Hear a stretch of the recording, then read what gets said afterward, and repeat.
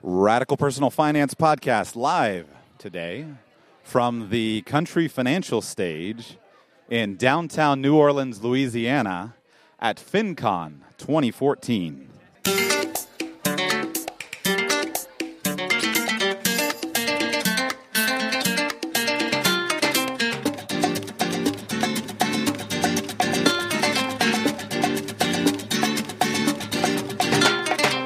Welcome to the Radical Personal Finance Podcast. My name is Joshua Sheets, and I'm your host. Thank you for being here. Today's show is a little bit different. I'm looking out at a crowded lobby full of people. Never done this before. Going to do some live podcasting, talking about how should I set up a plan for personal financial education. Hope you enjoy it.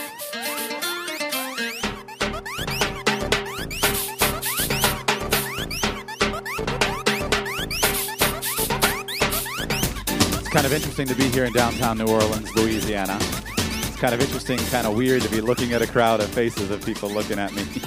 Never had the opportunity to do that before, but it should be a fun show. Today I'm going to handle a question from a listener. I knew that I was going to be doing a show here in front of a room full of people that are interested, have an above average interest in personal finance.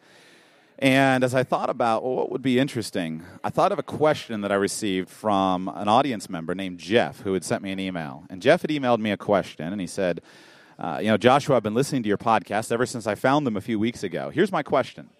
Do you think that I should pursue earning a financial planning or retirement planning certificate just for the sake of learning? I have no interest in becoming a financial or retirement planner, but have been learning as much as I can for the last few years, books, podcasts, blogs, Boglehead forums, etc. I've learned a lot about investing, retirement planning, tax planning, estate planning, personal finance, etc. I guess I don't know what I don't know. What should I consider when deciding whether or not to earn a certification? Thanks, Jeff. And when Jeff sent me that email, I just started thinking about it, and I thought, what an intelligent question. And it covers some things that I personally am a huge fan of. Because A, it's financial education. Well, I guess I should say A, it's finance, and B, it's education. I know that I personally am moderately obsessed with education. It also covers something that I hate to beat my own drum, but I probably am uniquely qualified to talk about and share with people. If you're not familiar, I think I have, CFP, CLU, CHFC, CASL, CAP, RHU, REBC. So I've gone through 7 courses of study for financial certifications and financial designations. And I'm actually this next week going up to Pennsylvania to finish a master's degree in financial planning. So I've had the unique opportunity to kind of see both sides and talk about both sides of the fence to understand, really what really works and what doesn't work. I'm also a former personal finance junkie, so I can really relate with what Jeff talks about, and I can relate with his question. Because one of the biggest things that I've learned, I learned when I became a financial advisor, is that the personal finance world got me really far, but there was an entirely different level that I never would have had a peek into if I hadn't had the opportunity to study financial planning formally. So before I get into specifics in answer to Jeff's question, what I'd like to do is just start with just some conversation about education. And where I would begin is basically to start with, why would you do anything? Why would you set out on a path of education or certification? The reality is that we really do have a limited amount of time. And for every choice that we choose to make, there is an opportunity cost. And the opportunity cost is what we give up. So if you're going to spend your time studying financial planning education, you're going to spend your time studying CFP curriculum or CFA curriculum or whatever it is that you're doing, that means that that's time you're not spending on other things. And you've really got to, before you commit time to reading a book, before you commit time to anything like that, you really got to understand why you're doing it. One of the first things, there's a great classic book by a guy named Mortimer Adler, who was actually the chief editor for the the Encyclopedia Britannica encyclopedia for years, and he wrote a phenomenal book called How to Read a Book. And I'm going off the top of my head from having read the book probably 15 years ago, so correct me if I'm wrong. But basically where he started with is anytime you're going to read a book, start with saying, what is my actual purpose for reading the book? What do I want to get out of it? and that will help you to guide your reading. It's unlikely that if you're reading a novel that you're going to sit there with a highlighter in hand with an index card and a notebook to record important points. But if you're reading a textbook, you're probably not going to be reading it kicked back on a pillow with your knees in the air. So the first thing I would start with in answer to your question, Jeff, is do you want an education or do you want a certification? And there's a major difference. I think of certification as being external proof for people who don't have knowledge in a subject matter. And here's what I mean. What's the point of college certification? Is it about education or is it about certification? Now, I think it probably originally began with being about education, but in today's world, it's much more a form of certification, and it's basically the whole collegiate study system that we have is a form of distributed trust. So if you are in a general studies degree, then if an employer says college degree required, they're basically trying to pass on some amount of their trust from themselves over to the college organization. And it's a form of distributed trust. And they're hoping that if you've been able to succeed at getting your college degree, that you have a certain basic level of knowledge and a certain basic level of commitment, so you're the kind of person that they would be likely to hire. Or if you have a college degree maybe in a more technical subject, so something like engineering, maybe you have an engineering degree. Well, in that situation, then there is a basic course of study, and the college degree certifies that you've completed the basic level of study. Another good example of a distributed trust system would be the credit scoring system. So if you look in the United States and most Western economies, we have a fairly established form of credit monitoring and credit reporting. And so what that actually does for people is that offers for them the opportunity to not have to know the debtor firsthand. And that can be a real benefit because then you don't have to only borrow money from people that know you. You can have a much bigger system where you can borrow money from a credit card company on the other side of the country or from a mortgage company on the other side of the country. And there's this system to where of basically of certification that this person is a good debtor. This person is a worthy loan. Certification is valuable. So let's go into the financial world. What function do certification programs serve in the financial world? And there are dozens of them, and we'll come to that in just a moment as far as talking more, but there are dozens and dozens of credentials and designations and things that you could pursue. Primarily, in my opinion, certification in the financial world solves two basic problems. Number one is it indicates a basic level of competence for financial people. So if you don't know somebody, if you don't know a financial advisor, and you're sitting there talking on an initial basis, trying to get an idea of whether or not they're going to be able to serve you in some way, then if they have a basic certification, then that gives you, okay, this person should be at least somewhat competent. Now, it doesn't actually mean that the most competent people have the most designations. Oftentimes, the person with the most designations just simply has a lot of test-taking ability or spent a lot of time studying. There are planners that are worlds better than me who have zero formal designations, and there are planners that are just amazing because they have knowledge.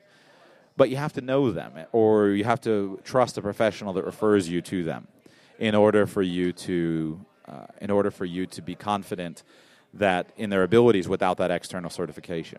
The second function that certification basically provides in the financial planning world is it provides a course of study. It outlines a course of study for a new person who's interested, and this is basically what you are focusing on.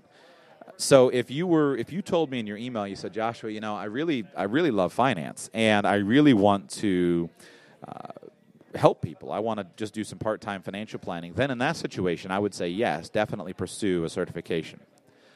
But what you described is not that. You described wanting education. And education is not something that you can buy. It's one of the biggest mistakes, and I don't want to get into talking about education today, but too much. But education is not something you buy. Education is something that you basically have to do for yourself, hopefully with the help of good teachers and good materials. Education is for you. Certification is for other people. So I would say start with your goals. frankly, if you're that interested in personal finance, if you don't want to practice in the area, if you're that interested in personal finance, even with your interest level, it's going to be far more efficient for you to simply hire somebody if you have a question and hire somebody to do the work for you in most in-depth financial planning questions. If you consider the amount of time and the amount of work it is to really develop the knowledge, it's far cheaper for you to pay someone $400 an hour, hire a good planner, and be done with it. But in order to be able to effectively hire that person and to be able to ask good questions, you're going to need that base of knowledge. So are you trying to become a knowledgeable person, or are you trying to improve your situation? One of the problems with financial planning education is financial planning education, the formal degree programs. I don't know which one to really focus on, but let's pick CFP. CFP is probably one of the more popular designations. The CFP board and the American college always fight with each other over who's got the better designation, whether you're going to do CFP or CHFC, and it's this battle that goes on. It's a stupid battle, but anyway, it is a battle that goes on. Let's use CFP. The problem with the CFP curriculum is none of it is tailored to you. It's much more designed to be an available course of study to help somebody basically help clients. You would probably be far better served to look at your situation and say, where are my skills and where is my knowledge base weak? That would be a big focus for me, as I would try to start with, what am I actually trying to do? And so if you have a need that you're trying to fulfill, then set out an educational plan for yourself. And the problem is that we're not really trained in this way. In the schooling system, what we're trained to do is just simply to expect that education is something that happens to us while we sit in school. And so we don't know generally how to sit down and design a course of study for ourselves. Because if you've gone through the government schooling system, the course of study that you're going to follow has been outlined for you all the way through already. But I would start with simply saying, what is my desired outcome? What need am I trying to fulfill? Because then once you address that need, then you can start and you can build out a plan for yourself that's going to address that need.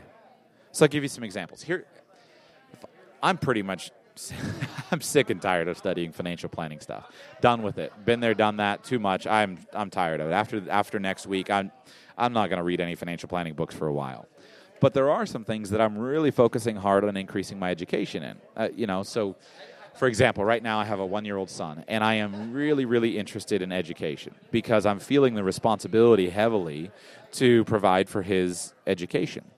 And so I've been thinking a lot about the theory, researching a lot about the history, about theories, about different approaches, looking at people who are doing it, who are doing it well, looking at people who have results that I admire. And I've been reading a lot about education. But I'm not going to waste the time to go out and pursue a teaching certificate. That has no value to me. I'm more interested in just a generalized knowledge and then the specific knowledge in the things that I'm into. Other things I'm really interested in right now, I'm interested in sustainable design and permaculture. I'm interested in architecture, so I've been reading some books on architecture. I'm really interested in communication. I've been working hard at my communication skills to really be able to enhance the podcast, to be able to be more clear, more direct, to be a better communicator. So I've been reading a lot on that, studying that, practicing, trying new things to learn in that. But that applies to my job. Probably the best example that I could give you is I'm interested right now in the field of law. Now, I have no desire ever to practice law. It seems to me like that is not a business that I would want to practice in. But I'm really interested in understanding more about it because it governs our entire lives. I'm interested in the theory. What is the moral foundation for laws? What is the background? What is the theory? How does the legal system work? And so I've sketched out for myself a rudimentary kind of self-education plan, which basically is a bunch of books that I've seen, a bunch of different textbooks. And I don't know when I'm going to get around to working through these things. I got way more balls in the air than I can actually handle. But working through just this long history of options all around the field of law. But it's specifically about things I'm interested in. So I'm far more interested in business law and in international law than I am in something very specific like medical law. I don't have any interest in medical law because so I'm not going to spend much time reading on things like that. But still, the skill of simply sitting down and saying, what are my goals? What is the educational program that I'm trying to accomplish? That can be so valuable if you sit down and do that for yourself. So I'd encourage you to start there. In my opinion, trying to get a financial planning designation, trying to sit for the CFP exam to care for your own finance would be similar to the idea of trying to get a medical degree because you're concerned about your kid being sick.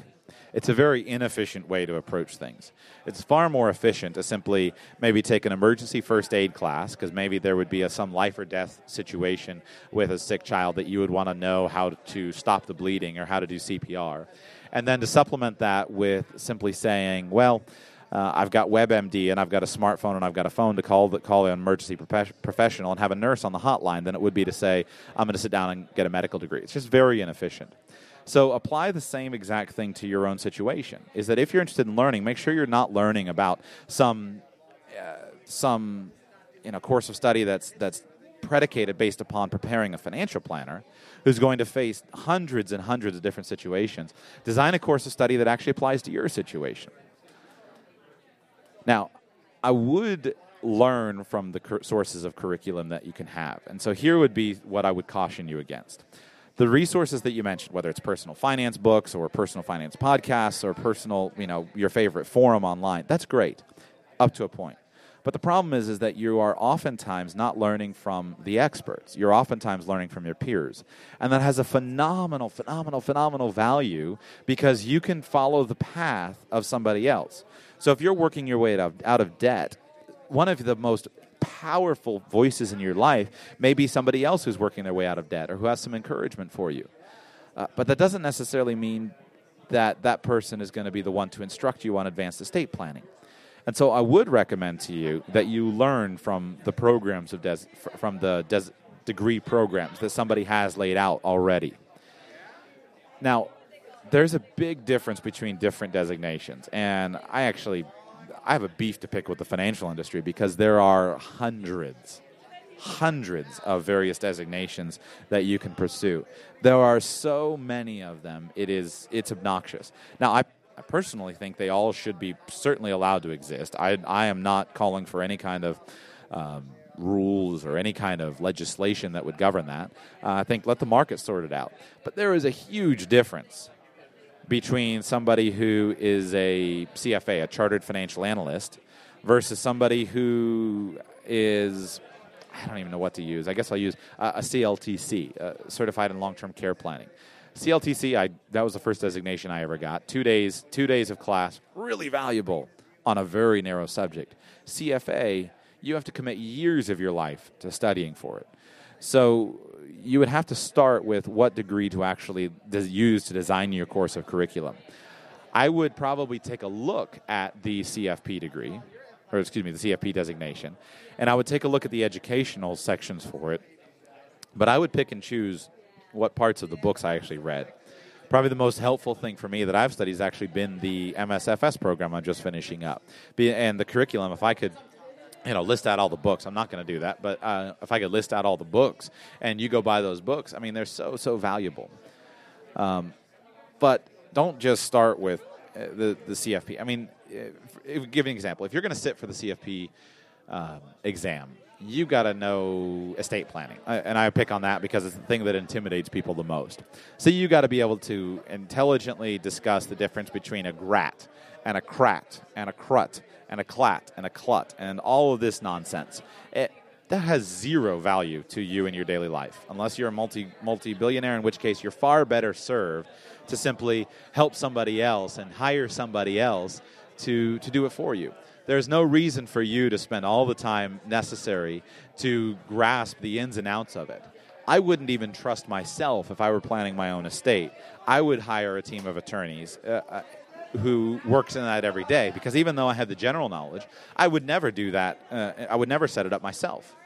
And so unless you practice in something day after day after day, you cannot possibly get good enough at it for it to make a difference. Now, there are some huge benefits to following a curriculum. So an example I'll use is one of the biggest benefits would be if you followed a curriculum is that you would have a comprehensive survey, which is kind of what I heard in your question. You would have a comprehensive survey of a subject matter that you'd be able to sit down and say, you know what, this is somebody who's an expert. They've sat down, they've designed this course of knowledge, they've laid out the 6 or 8 or 28 different topics that they think would be of value to somebody in this situation. They have surveyed the marketplace and chosen the best books. And so you would get a very broad view of the marketplace. And that can be incredibly helpful because then you can make sure, okay, I'm not missing anything there.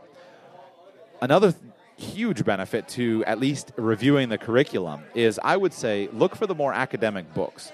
So, for example, you mentioned the Bogleheads Forum. Bogleheads Forum is an awesome forum, one of the most knowledgeable. I'm not registered in the forum. I don't spend much time there, but from time to time, I do wind up in there taking a look. And some of the most knowledgeable, well-intentioned, well-meaning people online. But you're going to get one specific point of view. And I may tick some people off, but it's rare that you're going to find a participant in that forum who's going to be able to effectively give all of the arguments against their point of view. So one of the benefits that you might look for is switch your reading from the books that have a specific agenda to some of the textbook approach, where they more, what would be the right way to say it, where they more broadly lay out the situation, where they more accurately represent the pros and cons, without necessarily trying to lead you in an agenda. Now, I don't think that necessarily reading textbooks is the best way to do it. Textbooks have their place. I have a love-hate relationship with textbooks. It seems like in many subjects to me, they're some of the worst inventions ever made. That there are so many other ways that would be better for people to study and to learn than through the use of a textbook. But for some subjects, especially for a technical subject, it can be incredibly valuable for you to have a textbook that is written by an expert who is laying out an entire course of study. If you want to go a little bit deeper with personal finance, I wouldn't start at Barnes & Noble. And this is one of the kind of the most actionable things that I could give you. Don't start at Barnes & Noble. And the problem is that when you are getting your books from a source like that, you're getting a more mainstream approach. It's going to more appeal to a mainstream audience. So you get maybe some awesome personal finance books, but it sounds like you're a little bit beyond that.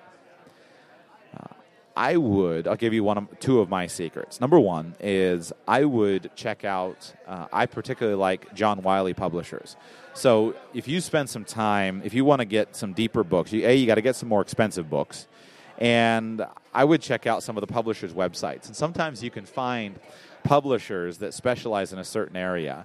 And I'm sure there are other good ones. I've always just had good luck with reading off of John Wiley publishers, since I've found they published a few that I really hugely benefited from. The one that was my favorite there's a book called The Fund Industry by Teresa Hammaker and Robert Posen, I think are the authors. I don't know if I'm saying their names right.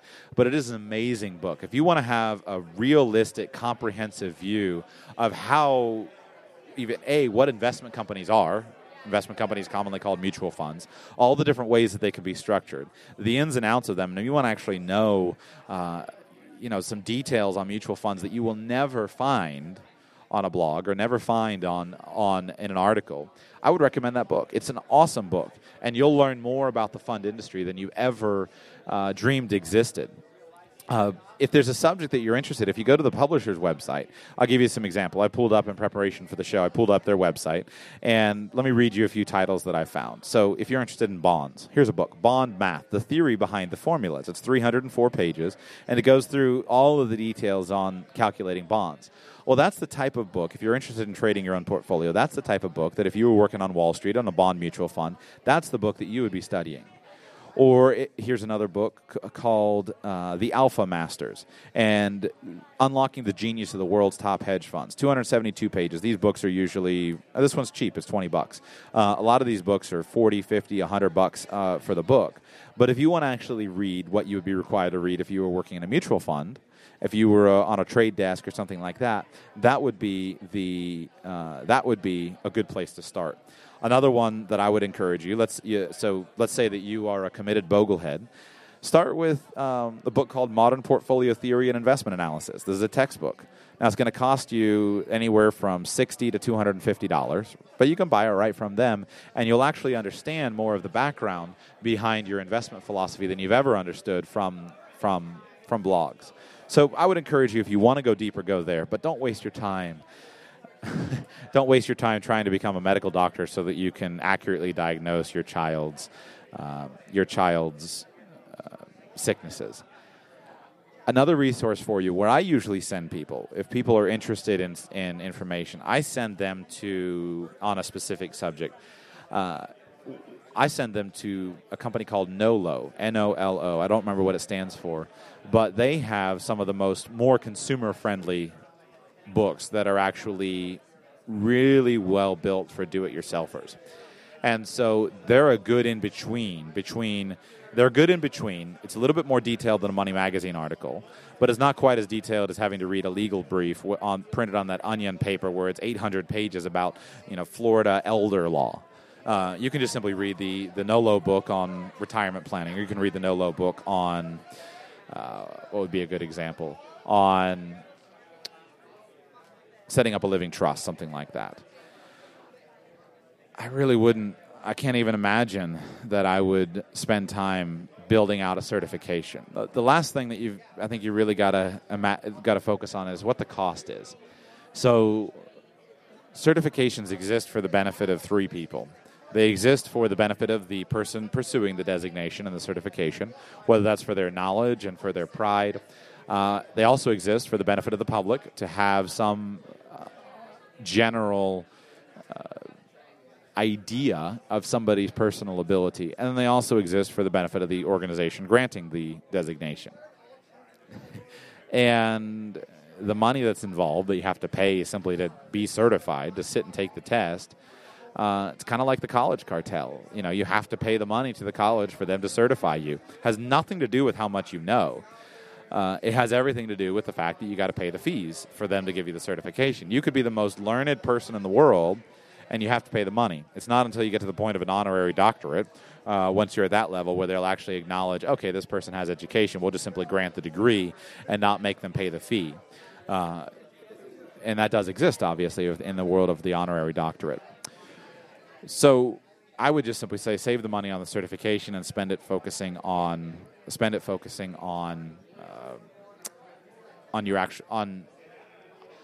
the areas of study that are valuable to you. I would encourage you to talk to a professional, and this is one of the things. I'll share a story with you that to me was a good example, and this would be cheaper and easier, in my opinion. This would be cheaper and easier if you're worried just about your own situation. Better for you to simply just pay a fee to an expert for a review, and that will save you hours of time and thousands of dollars rather than trying to do all of your own financial planning approach. Now, there would be a difference. Let's say that you're focused on investing and you're saying, I'm focusing on learning to trade my own portfolio. That's different than is financial planning, but your question sounds like very much generalized financial planning. Trading your portfolio and learning the skills to be able to do that is a very different scenario. And in that world, if you're actually actively, continually pursuing that, then yes, learning deeply for your own knowledge is going to be incredibly valuable. But I'll give you a story. So when I was working as a financial planner, I met with a lot of people. And when you are working as a financial planner, there are a lot of I guess there's a lot of resistance. Because the job is largely involving sales, there's a lot of resistance from many people to talking to financial advisors. And you see this all the time when people say, I'm going to go talk to the advisor and see what he's going to sell me. It's a fact of life. Now, so I was used to experiencing that. And I'm a young planner. I think I'd been doing it for about 2 years at that point in time. And as I'm going out and kind of surveying the marketplace, I'm talking with people, and I'm used to kind of having to push through a certain level of resistance in order to get people to meet with me and talk with me.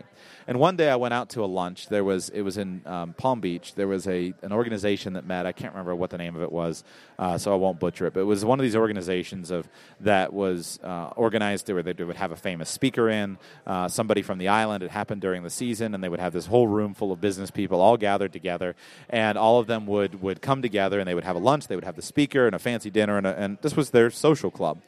And I got invited to it, and I figured, this would be a great networking opportunity. I'll meet a lot of people. Maybe I'll have some potential clients. I'll make some friends. So I went to the lunch, and I loved it because everyone in the room was about, and there's probably the average age in the room was about 72 plus me, and that's my kind of crowd.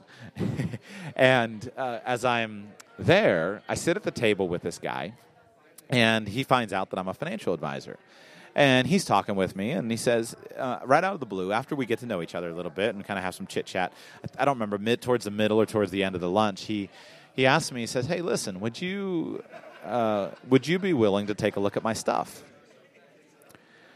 And I said to him, yeah, of course, absolutely. And I had to, I think I did probably an okay job of hiding my absolute shock, because that was the first time anybody had ever actually wanted to talk to a financial planner.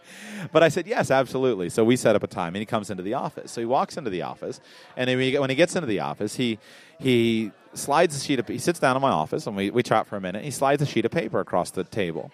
And on the paper, it has his just a one-page summary. It has his balance sheet, his cash flow statement, and all of his details, and kind of listing out what his goals are, what his desired level of income is, what he has, where it is, how it's invested, things like that. He's got a listing of his assets. He's got a listing of his insurance policies, and then he just starts telling me. He says, real quick, let me give you a little background on my situation. I'm a widower. I have my kids are grown. I live here. I do this. I do that. This is kind of what my goals are. Here's what I'm trying to lay out for the future. And I sit and talk with him, and I review just a couple of things. I look at the paper, and I just kind of walk through it in my mind. I ask him some questions, and we chat for about 20 minutes. And at the end of that 20 minutes, I said to him, I think you're good.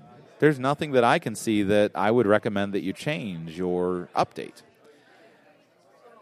And that was a new experience for me, because I was so used to working with people who always needed something. I could always find something that was out of whack. And here I'm in a situation where I couldn't find anything that was out of whack. Now, this guy had money.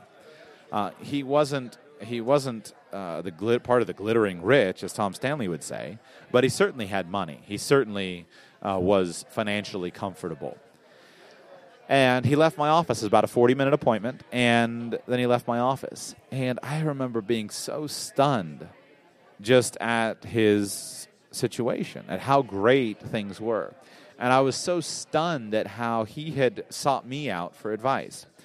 And it really revealed something to me, because when I started working and going out and prospecting for clients and calling on people and getting referrals and calling people on the phone and asking them for an appointment, I was scared silly. And I had this idea that, the poor people, the broke people, would be the easy ones to talk to. They would be the ones who would just be desperate for my help. And the rich people would be the hard ones to get to, because after all, they had all the money, they had all their advisors, they had everything already all squared away and all taken care of. And it took me a few years, but I learned that it was exactly the opposite. Exactly the opposite. And the most difficult people to get an appointment with were those who most needed my help, who most needed my advice and my encouragement and my insight. And the richest people, the people that had the most money, they were in many ways the easiest people to get together with. And yet, they were the ones who least needed my advice. And it took me a while to figure that out. And then I thought, wait a second. Maybe there's a correlation there. Now, I don't know if it's causation or correlation, but there was at least a correlation there in my personal experience. And it really taught me a lesson, because you never know where you might learn something, and you never know what you might have. And I've gone on and I've seen that in other areas of life. It seems to me, I can't prove it to you, but it seems to me that the people who have the most wealth, and let's say focused on wealth for a moment, but the people who are the most successful probably, they're the ones who are always consulting with other people.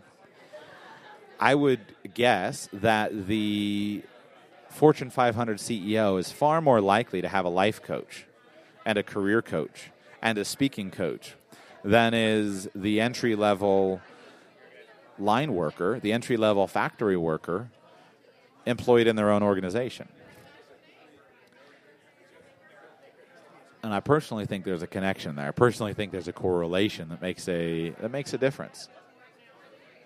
So I would just encourage you, consider there is a time and a place to be knowledgeable, and that's what the show's about. And I think a podcast format is a really great format to get a good general knowledge, hear a little bit about things to make sure you have a deeper knowledge without hopefully getting as bored as sitting down and reading a textbook. But I would encourage you that it's probably much more useful to consider hiring somebody and consulting somebody who actually knows what they're doing. Whether that's in health, weight, productivity, speaking, business. Some of the highest performers are the ones who ask for the most help. Now, there are a bunch of ways that this can be structured, and probably there will be a change as time goes on. Probably there will be in the world of financial advice, unless your financial advisor is constantly upgrading their skills, there's probably going to be a need for you to... There's just a change. An advisor, I think, can grow with a client as long as the advisor is growing, but not all advisors are appropriate for all people. You may need a different level of advice. But the key point is seek out some of that, and that is a far more efficient use of your time than is trying to do it all yourself. Now, there are lots of other aspects to it, but a financial planner's education is very different because what they're actually looking for is somebody who is... They need the broad-based knowledge because they never know what the next situation is going to be. But if you're not going to practice, I would say don't waste your time. Don't be a masochist and don't do that to yourself. Stay much more focused and targeted on what you actually need for your life and for your success. So that would be my answer to your question. I hope that's helpful. Just basically in summary, make sure that you're studying things that you actually care about. Make sure that you're studying something that is actually important to you instead of just what somebody else says should be important to them. So that's my show. Totally new experience. I've never done one of these, having a live audience, having people stare at me while I do it. It's really hard to stay focused the whole way through. But, hey, it's a good growing experience. Get pushed out of my comfort zone. Jeff, I hope that was valuable for you. I'll make sure that you get this episode. Thank you for those of you who have been contacting me while I'm out of the office. Just a reminder, I'll be out of the office all this week and next week.